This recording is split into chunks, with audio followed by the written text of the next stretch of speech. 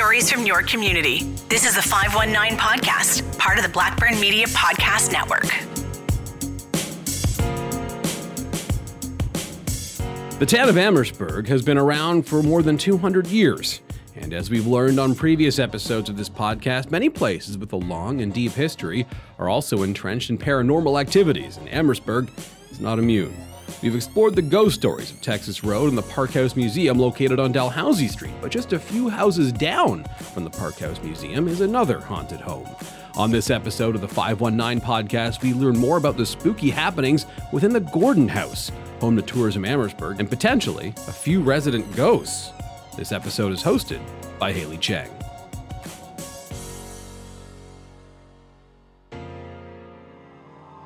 In the room that we were in, which was it was that room where we placed the glass, we started doing an SB7 session, and we heard a couple very loud thuds in that room. It was very, boom, boom.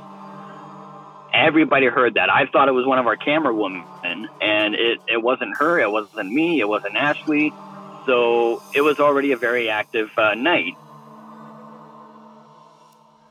That was Brandon Chasen, lead investigator of Ontario's Most Haunted. His fascination for hunting down ghosts all started when he was a little kid, watching a TV show called Ghost Trackers that featured other kids exploring and investigating haunted places. So I'm like, man, this is something that I would love to do. Started as a kid, but at that age, I didn't have the cojones, if you will, of going through with it. So, but as the years went on, I started watching a lot more of the shows that you see in the States.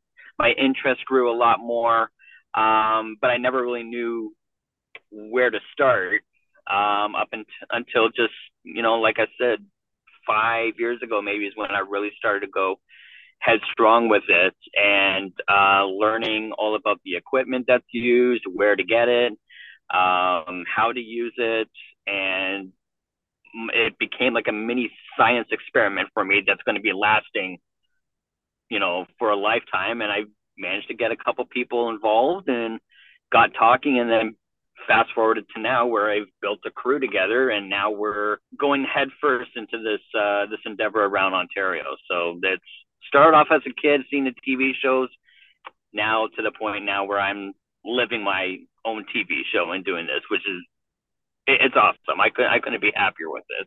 We've gone to many places all around Ontario, and it's been a very interesting way to, not only tour the province and see what's out there, but also find the little hidden gems of paranormal activity that not a lot of people know about here in the province. Last year, Brandon and his team were given the opportunity to investigate the Gordon House.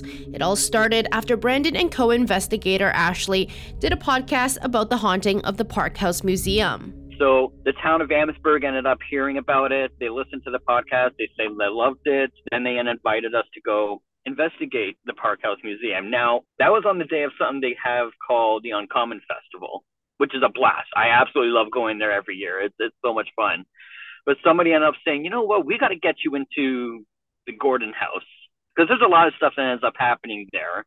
And I've never, kind of like Park House Museum, I've never heard of this place before. My mom lives like 500 yards away from the building.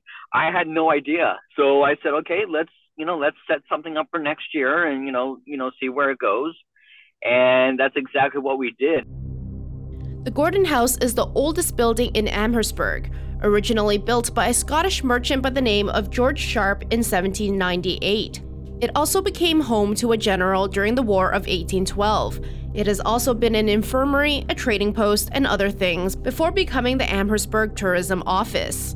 The house is fully restored to its original state, featuring a former birthing room and a staircase leading up to bedrooms now turned offices, all in which are said to be haunted. However, none of this was known to Brandon. In fact, Brandon went into the Gordon House completely blind that day. I have a very odd way of doing, of conducting these investigations. I like to know as little about a location as possible in terms of its history. We found out everything we ended up needing to know through our walkthrough interviews. And the reason why I want to end up doing that is because I want to find evidence that basically correlates or corroborates with factual, historical people that have lived in this place, who have worked in this place, and basically let our investigation tell the history to us. If we find something out later on that completely matches up with something that took place back, hundreds of years, whatever it was, that correlates with what we find, it brings validity, it brings legitimacy to what we're doing. And so when we went into the Gordon house, we knew absolutely nothing. So to hear a little bit of what goes on there, we were shocked. We didn't know so much had happened there, especially since there was really no written documentation about this place. But before they tackled the ghosts at night, they took a look around the Gordon house while it was still light outside. And even in the daytime, where the effects of ghost stories tend to dim a little bit, they were shocked by what they learned. A lot of times when we end up doing our, pre-investigation interviews, nothing happens. But this was a rare occurrence where we started talking with one person. Her name was Ann Rhoda, who works with the tourism department there in Amherstburg, and she, told us that when she first ended up working in the building, there was always something that sounded like was crashing up on the second floor. But she would go upstairs and nobody was there. Nothing was, no evidence of anything crashing or falling or breaking or anything would be found. So that was pretty interesting. We ended up going to another place where she used to end up working, where it felt like people were pacing directly behind her in this little corner of a room. So we're talking about it, and all of a sudden there was knocking from one of the rooms that nobody was in. So I had to stop, and I'm like, did you guys hear that? We go into the room, absolutely nobody's there. Now, because we have to go in with a skeptical mind, there is a patio in the area where this window basically looks out onto. So I ended up having to ask Rhoda, did you see anybody there? Did you notice anybody was walking by? Because she was in perfect, eyesight of that. And she said, no, there is absolutely no one. We're walking around. I'm trying to knock on every hard surface that I could to try and replicate it. And we found a area that made a very similar knocking sound. I'm like, okay, great. This is where I think this knocking ended up coming from. It was them kind of telling us, hey, we're here. We're hanging out with you guys. We're just kind of watching, making sure, just watching what you're doing, make sure you're not doing anything you're not supposed to. This was just the beginning. Little did Brandon and his team know that would be the first of many knocks and communications between them and the ghosts of the Gordon house. Then later on, we talked with one of the other people who worked with tourism in Amherstburg into a very active room. Apparently there was a story about a member there who's working at a desk, and her desk lifted from in front of her and moved 5 feet over. And apparently there used to be a bedroom setting that was in this room. And the desk was where the bed supposedly used to be. So she was under the assumption that whoever was there or whatever was there did not like the desk there because that's where they slept. So they decided to take matters into their own hands and move it. So I like to use a little bit of provocation in my investigations. So because of what we experienced earlier downstairs, I'm going to say, okay, let's try a little bit of an experiment here. So I end up using a method of communication through, knocking or having me do something, see if they can replicate it. I say, I'm going to end up making a knocking noise. Or I'm going to make a knock. Can you make a knock in return so I know you're there? And before I even go to end up knocking on the windowsill that I was next to, there was a knock from nobody that was in that room, in an area where nobody was standing. And to me, that, even though I didn't knock first, that symbolizes an intelligent response. They knew what I was saying. They knew what I wanted from them. They just got a head start on it before I was able to end up getting a knock. Brandon says that this is the work of an intelligent spirit, and that it's the most common type of haunting that you would find in any location. There's two types of hauntings. One is a residual haunting, where basically what that means is it is a moment in history that is playing itself over and over and over again. At the exact same time, almost very close to the day of when something happened. It's like if you end up taking if you have a white shirt like what I'm wearing and you put a little barbecue sauce on there, there's a stain that's not going to end up getting out. The event that may have taken place in the past could have been so significant or so strong, it would have ended up leaving a stain on that property or on that location. An intelligent haunting is where it's kind of like you and I talking right now. We can be investigating a place, or even people who don't investigate places and are just living somewhere. They can see people looking at them, making intelligent eye contact with them, or items in their home are being, knocked over, or people are hearing voices, doors closed. That sort of stuff is poltergeist activity, but it's also intelligent haunting because they are interacting with the physical world. They know what is happening. They are smart. They have a consciousness. They know what to do to grab the living person's attention. And grab their attention it did. Over the course of their nighttime investigation, this intellectual ghost not only spoke to Brandon and his team and made knocking noises, but also physically touched them. One of the first parts of the investigation entailed Brandon sitting in the room where the desk moved on its own. Alone. 30 minutes. Nothing but a night vision, or actually I just used my phone camera, but I wasn't allowed to use the light on it or anything. Just had a digital recorder going. That area started to get really, that the environment started to thicken up in that area, which was very bizarre. Now I didn't know if it was because of my nerves. I didn't know if it was me having the preconceived notion of knowing what happened, just kind of secretly sneaking into my brain there, and I started thinking. But then near the end of my time in there was almost as if I ended up hearing somebody pacing back and forth in that room. And very faintly on the audio in the episode, you can hear walking in that room. It was a couple footsteps here and there, and you can hear me kind of getting freaked out a little bit. And after that terrifying experience, it was now Ashley's turn. So I have a knack for putting one of my partners, Ashley, into places that she doesn't like being put into. Either she gets a really bad vibe from it, or she thinks the area is like really uncomfortable. But I want to put her in there because the way I look at it is fear is a source of energy that our physical bodies are able to end up putting out. Kind of like if you don't end up knowing what happened in a room, but there was a massive argument that took place beforehand, and you walk in, you can just tell something just happened in there before you were able to know what happened. To me, that's energy that gets put out by humans, and whether it be sadness, happiness, argumentative, whatnot. And it's a form of energy. Now, the theory is that spirits use energy in order to end up, making themselves known and in order for them to manifest. So I like to use Ashley's fear to our advantage. The term I coined with her is to explain her, is she's a conduit. So basically, spirits are able to use her energy in order to amplify their own and make themselves a lot more known and give us, really good evidence. Originally, Ashley refused, especially knowing the history of the room.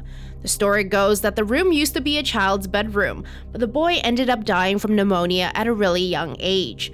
Many years later, a medium went into the room and saw a child screaming into their face, but no sound was heard. Ashley was not a fan of ghost children, and as she and Brandon bickered about whether she really needed to go into the child's room alone, something happened that no one could have expected. She feels a scratching sensation on her head. And she's like, ow. And I'm like, what? And she's like, I feel like I just got scratched. And I asked her to move her hand, and in the exact spot, there was a couple tiny little bruise marks on her forehead, which were not there before. Despite that horrifying experience, Ashley gathered her wits and entered the room alone. She was getting, her shirt kind of tugged on a little bit. At some point, it almost as if somebody hit her hard enough in her shoulder where it got a really bad reaction out of her. She starts to feel really uncomfortable. She asks me and my camerawoman Maureen to end up going in, and we look at her back, and she's got like a golf ball size red mark on her shoulder blade, exactly where she ended up getting hurt. Well, not hurt, but where she got touched aggressively. As if the scratches and being hit by the ghost wasn't enough, the team decided to enter the room for a third time. I feel like, you know what, this is the hotbed location. We need to get back up in there, and we need to find out exactly what is going on in there. So we go up. I ask Ashley, I end up sitting down in this, the exact spot where she was in. When I say she's a conduit where spirits use her energy in order to amplify their own, there are times where you can tell that that's happening because she goes into like, she zones out, essentially. And that's exactly what ended up happening. And I see Ashley like put her head up like a dog that just hears the milkman coming to the front door, puts her head up, starts looking around like, what? She's like, did you not just hear a child laughing? And I said, no. I couldn't believe it. I couldn't understand because I didn't hear it with my own ears. Maureen ended up hearing it. She says it was in the corner where we heard the knocking earlier in the day. So on playback, I was absolutely shocked that you were able to hear the child laugh. And it was very faint. It was kind of whispery. It was like a something like. That would have sent me out of the house, running away and never looking back. But the Ontario's Most Haunted team is braver than that. Despite hearing the laughter of a child, they continued to stay in the room. Ashley was kind of like zoning out. I'm like kind of stomping on the ground, trying to wake her up out of this zone out she was in. I'm like, what the hell is going on with you? And she's like, I'm feeling a lot of pain like on my chest right now. And as soon as she ended up saying that, one of our pieces of equipment ended up going off that indicates a change in electromagnetic energy, which is what spirits are said to use and manifesting themselves. So the fact that we heard a child laughing, a supposed child that ended up passing away due to pneumatic illness in their system, i.e. chest pains, nausea, all this other stuff on a severe level, Ashley feeling she's feeling a pain in her chest, our equipment indicating that something is actually happening. That blew me away as well. So let's do a recap here. The team heard knocks not once, but twice, if not more. Brandon heard pacing in an empty room. Ashley was scratched on 2 separate occasions. They heard the laughter of a child, and Ashley also felt chest pains similar to what a sick child might have felt. And after all those experiences, the team had no doubt that the Gordon house was seriously haunted. But before ending the night, they concluded their investigation with a little conversation with the ghost they had spent the last few hours with. We had a couple things with our SB7 spirit box where we had some direct intelligent communication when they were answering questions, saying, we want to make sure that nobody ends up following us home, following us once we leave the front door. We need to make sure that they stay where they were. We had a voice come through and say, yes, we are going to stay here. We're not going to be going anywhere. And they kept asking us to please go. You've spent enough time here. And the fact that they were actually being really respectful, they're like, go, please. I'm like, that's incredible. So, yeah, in a nutshell, with everything I ended up explaining and what went on there, it absolutely blew my mind. We were able to get that much evidence. It blew my mind that we were able to get physical interactions. It was an incredible, very active investigation. And that one is going to be probably one of my favorites. That's going to be in my brain for a really long time because of everything that happened. Brandon and his team's experiences lined up with others who have had ghostly encounters in the Gordon house, mainly taking place in the haunted bedroom turned office. But their adventure in the Gordon house was quite an eventful ordeal. A haunting is like a thumbprint in some aspects. Every thumbprint is different, and everybody's going to have their own experiences. But in terms of the magnitude of how much we had experienced, I think it was much more than what other people had gone through. But because we do it a certain way where we really try and push the envelope a little bit. So from that aspect, I think we experienced more than the average person. And with the history and what we knew of people who lived there, a lot of stuff was very linear, and I was very proud that we were able to do that. Although the spirits made themselves heard the night of Brandon's investigation, so many questions have yet to be answered. Was it just the ghost of the sick child? Why is his spirit still lingering in our world? Are there any other ghosts that live there? Who are they, and why have they not moved on? These questions will probably remain unanswered for the rest of time. But until then, you can pay them a visit at the Gordon House in Amherstburg. It's a beautiful looking house. You know, it's the tourism headquarters for Amherstburg, which, you know, I was very happy that and thankful that the town ended up asking us to come back to investigate this place. Yes, it's got a lot of history. It is a very spooky place at night, but during the day, some of the most amazing people that work for the town of Amherstburg work in that building there. So I would definitely end up suggesting to go in there, say hi, and learn more about what there is to do there in Amherstburg. This episode of the 519 podcast was hosted by Hayley Cheng. It was produced by Hayley Cheng and Patrick Magermans. The 519 podcast is a presentation of the Blackburn Media Podcast Network.